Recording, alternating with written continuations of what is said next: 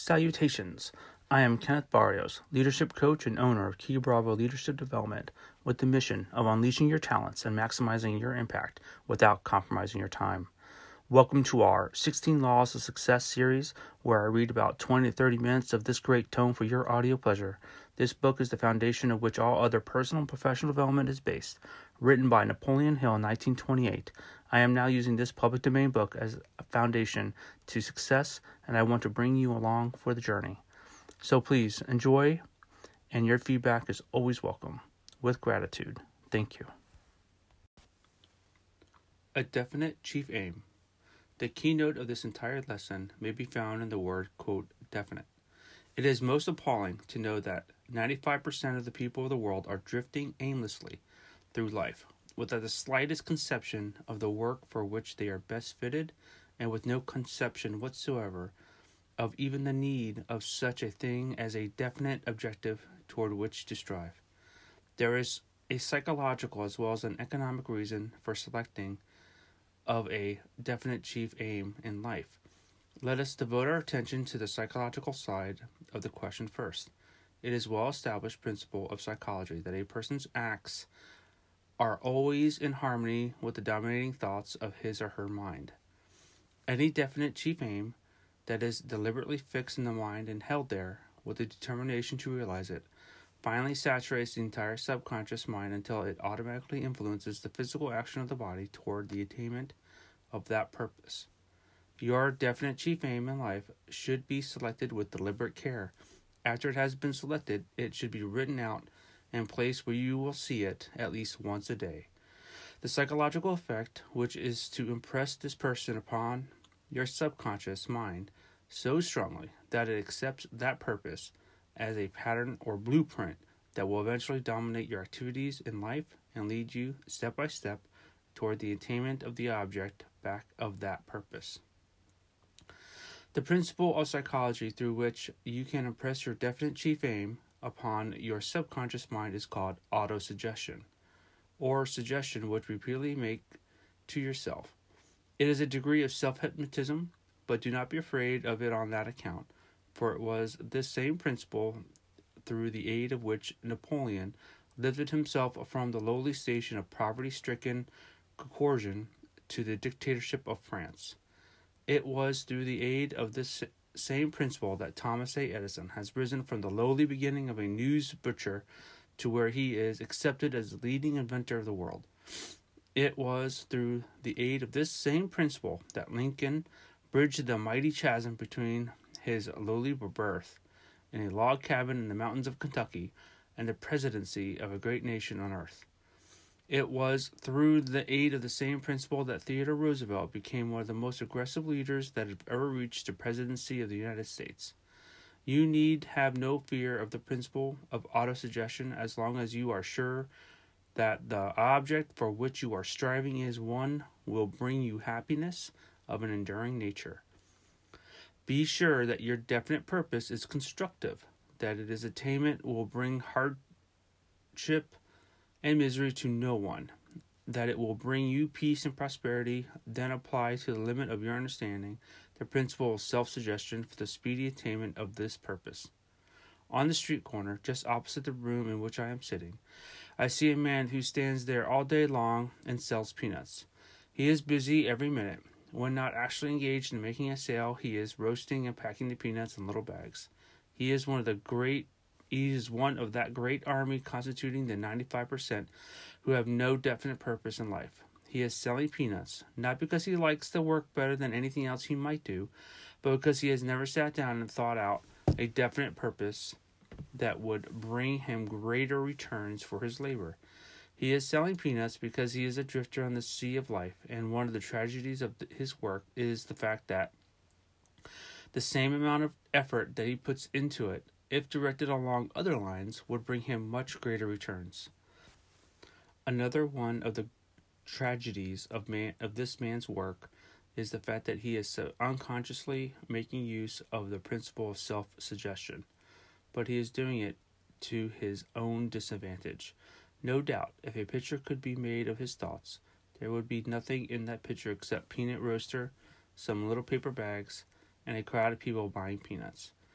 This man could get out of the peanut business if he had the vision and ambition first to imagine himself in a more profitable calling, and the perseverance to hold that picture before his mind until it influenced him to take the necessary steps to enter a more profitable calling. He puts sufficient labor into his work to bring him a substantial return if that labor were directed toward the attainment of a definite purpose that offered bigger returns. One of my closest personal friends is one of the best-known writers and public speakers of this country. About 10 years ago, he caught sight of the possibilities of this principle of self-suggestion and began immediately to harness it and put it to work. He worked out a plan for its application and proved to be very effective.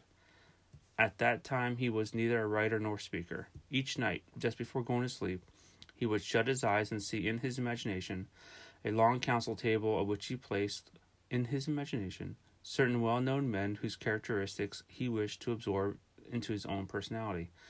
At the end of the table, he placed Lincoln. At the other side of the table, he placed Napoleon, Washington, Emerson, and Elbert Hubbard. He then proceeded to talk to these imaginary figures that he had seated at his imaginary council, something after this manner.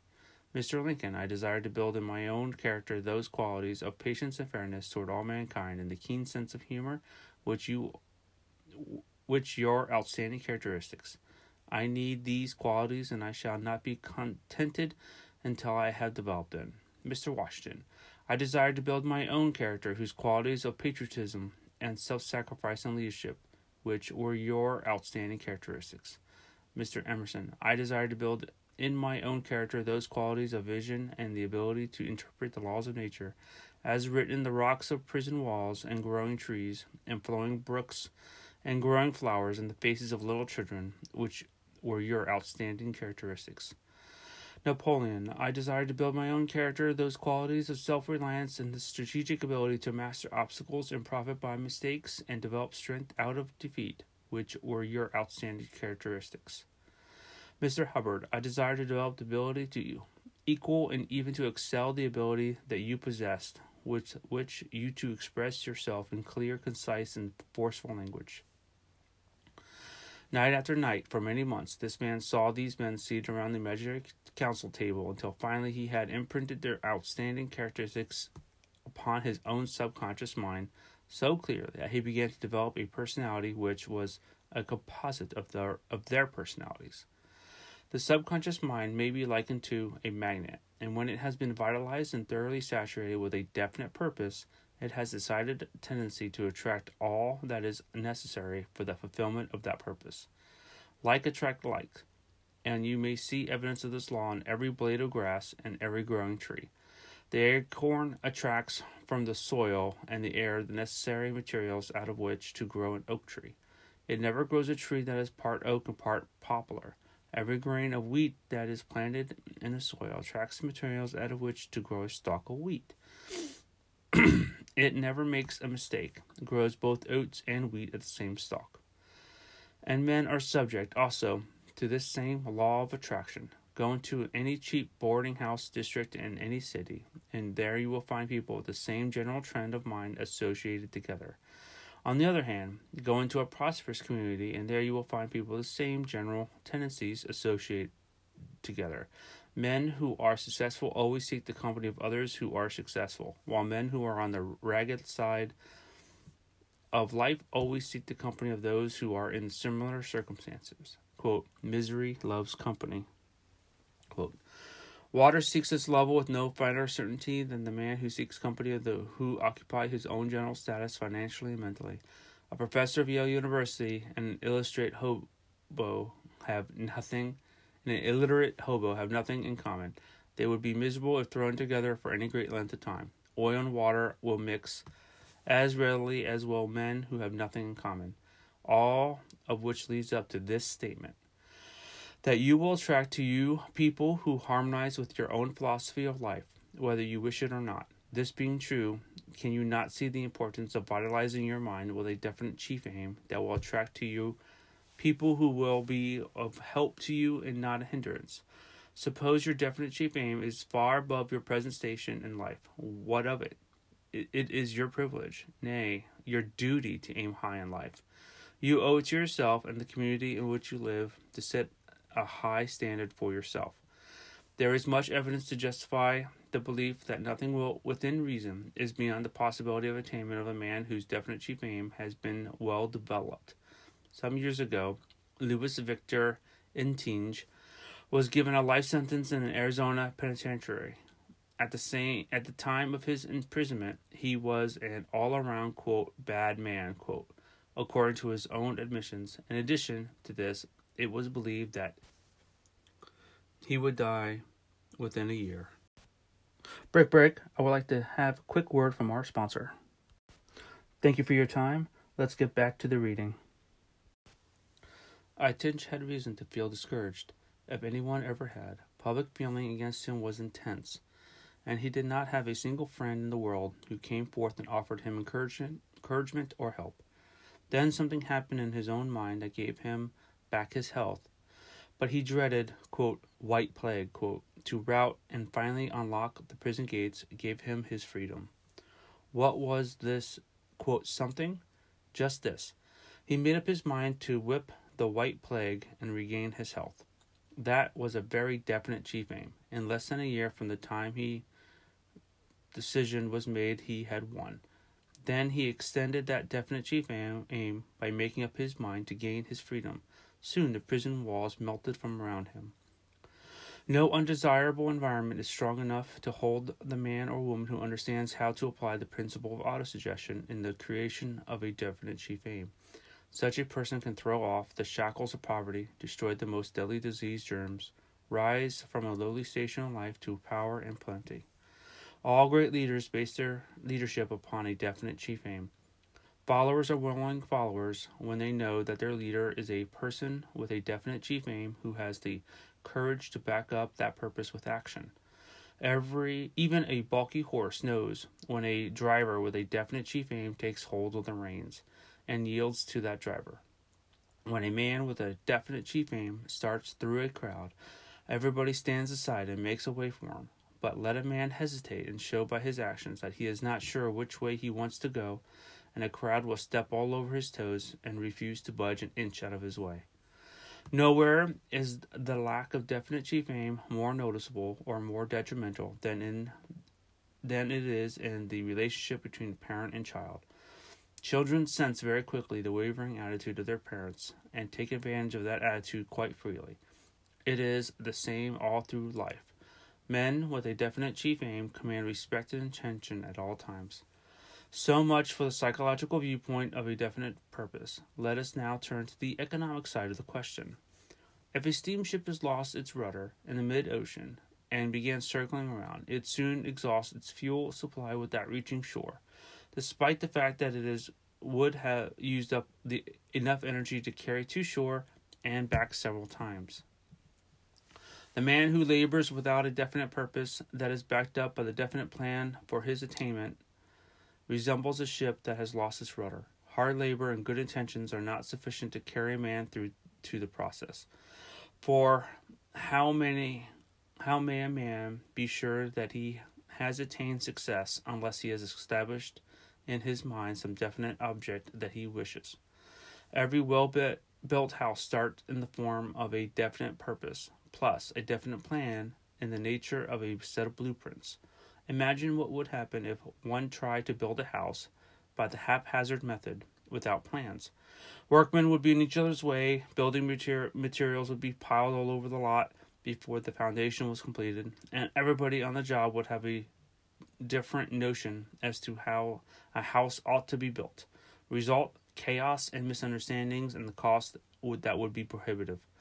Yet, had you ever stopped to think that most people finish school, take up employment, or enter a trade or profession without the slightest conception of anything that even remotely resembles a definite purpose or a definite plan? In view of the fact that science has provided reasonably accurate ways and means of analyzing character and determining the life work for which people are best fitted, does it not seem a modern tragedy that 95% of the adult population of the world is made up of men and women who are failures because they have not found their proper niches in the world's work? If success depends upon power, and if power is organized effort, and if the first step in the direction of organization is a definite purpose, then one may easily see why such a purpose is essential. Until a man selects a definite purpose in life, he dissipates his energies and spreads his thoughts all over so many subjects, that in so many different directions, that they lead not to power, but to indecision and weakness. With the aid of a small reading glass, you can teach yourself a great lesson on the value of organized effort. Through the use of such a glass, you can focus the sun rays on a definite spot so strongly that they will burn a hole through a plank. Remove the glass, which represents the definite purpose, and the same rays of sun shine on the same plank for 1,000,000 years without burning it. 1,000 electric dry batteries, when properly organized and connected together with wires, will produce enough power to run a good-sized piece of machinery for several hours. But take those same cells singly, disconnected, and not one of them would exert enough energy to turn the machinery over once. The faculties of your mind might properly be likened to those dry cells. When you organize your faculties according to the plan laid down in the 16 lessons of this reading course on the law of success, and direct them toward the attainment of a definite purpose in life, you then take advantage of the cooperative and accumulative principle out of which power is developed, which is called organized effort. Andrew Carnegie's advice was this, quote, "Place all your eggs in one basket and then watch the basket to see that no one kicks it over," end quote. By that advice, he meant, of course, that we should not dissipate any of our energies by engaging in sidelines. Carnegie was a sound economist, and he knew that most men would do well if they harnessed and directed their energies that some one thing would be done well. When the plan back of this reading course was first born, I remember taking the first manuscript to a professor at the University of Texas, and in the spirit of enthusiasm, I suggested to him that I had discovered a principle that would be of aid to me in every public speech I delivered thereafter, because I would be better prepared to organize and marshal my thoughts. He looked at the outline of the 15 points for a few minutes and then turned to me and said, "Yes, your discovery is going to help you make better speeches, but that is not all it will do. It will help you become a more effective writer, for I have noticed in your previous writings a tendency to scatter your thoughts. For instance, if you start to describe a beautiful mountain yonder in the distance, you would be apt to sidetrack your description by calling attention to a beautiful bed of wild flowers, or a running brook, or a singing bird, detouring here and there zigzag fashion, before finally arriving at the proper point from which you view the mountain. In the future, you are going to find it much less difficult to describe an object, whether you are speaking or writing, because your 15 points represent the very foundation of your organization," end quote. A man who has no legs once met a man who was blind. To prove conclusively that the lame man was a man of vision, he proposed to the blind man that they form an alliance that would be of great benefit to both. "You let me climb upon your back," he said to the blind man, "then I will use your legs and you may use my eyes. Between the two of us, we will get along more rapidly." Out of allied effort comes great power. This is a point that is worthy of much repetition, because it forms one of the most important parts of the foundation of this reading course. The great fortunes of the world have been accumulated through the use of this principle of allied effort. That which one man can accomplish single-handedly during an entire lifetime is but a meager at best, no matter how well organized that man may be, but that which one man may accomplish through the principle of alliance with other men is practically without limitation. That mastermind quoted, to which Carnegie referred during my interview with him, was made up of more than a score of minds. In that group were men of practically every temperament and inclination. Each man was there to play a certain part, and he did nothing else. There was a perfect understanding and teamwork between these men. It was Carnegie's business to keep harmony among them, and he did it wonderfully well. If you are familiar with the game of football, you know, of course, that winning team is the one that best coordinates the efforts of its players. Teamwork is the thing that wins. It is the same in the great game of life. If you struggle for success, you should keep constantly in mind the necessity of knowing that what it is that you want of knowing precisely that is your definite purpose, and the value of the principle of organized effort in the attainment of that which constitutes your definite purpose. In a vague sort of way, nearly everyone has a definite purpose, namely the desire for money. But this is not a definite purpose within the meaning of the term as it is used in this lesson. Before your purpose can be considered definite, even though that purpose were the accumulation of money, you would have to reach a decision as to the precise method through which you intend to accumulate that money. It would be insufficient for you to say that you would make money by going into some sort of business. You would have to decide just what line of business. You would also have to decide just where you would locate. You would also have to decide the business policies under which you would conduct your business.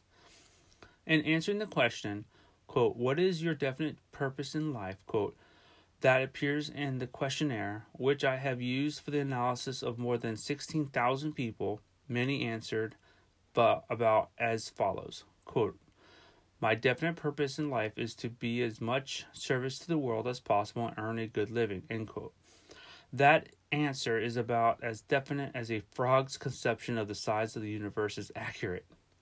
The object of this lesson is not to inform you as to what your life work should be, for indeed this could be done with the accuracy only after you've had the completely analyzed, but it is intended as a means of impressing upon your mind a clear conception of the value of a definite purpose of some nature and of the value of understanding the principle of organized effort as a means of attaining the necessary power with which to materialize your definite purpose.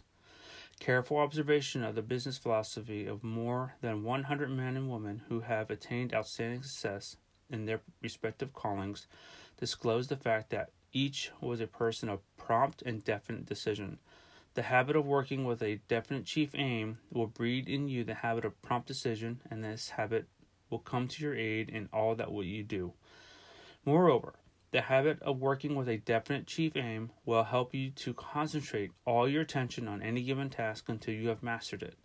The concentration of effort and the habit of working with a definite chief aim are two of the essential factors in success which are always found together. One leads to another. The best known successful businessmen were all men of prompt decision who worked always with one main outstanding purpose of their chief aim. Thank you for your time today. I hope you learned as much as I did in this reading. If you ever desire to connect with me, you can email me at kb@keybravo.com. That is kb@keybravo.com. Have a wonderful day, and may you be blessed with all the success you endeavor.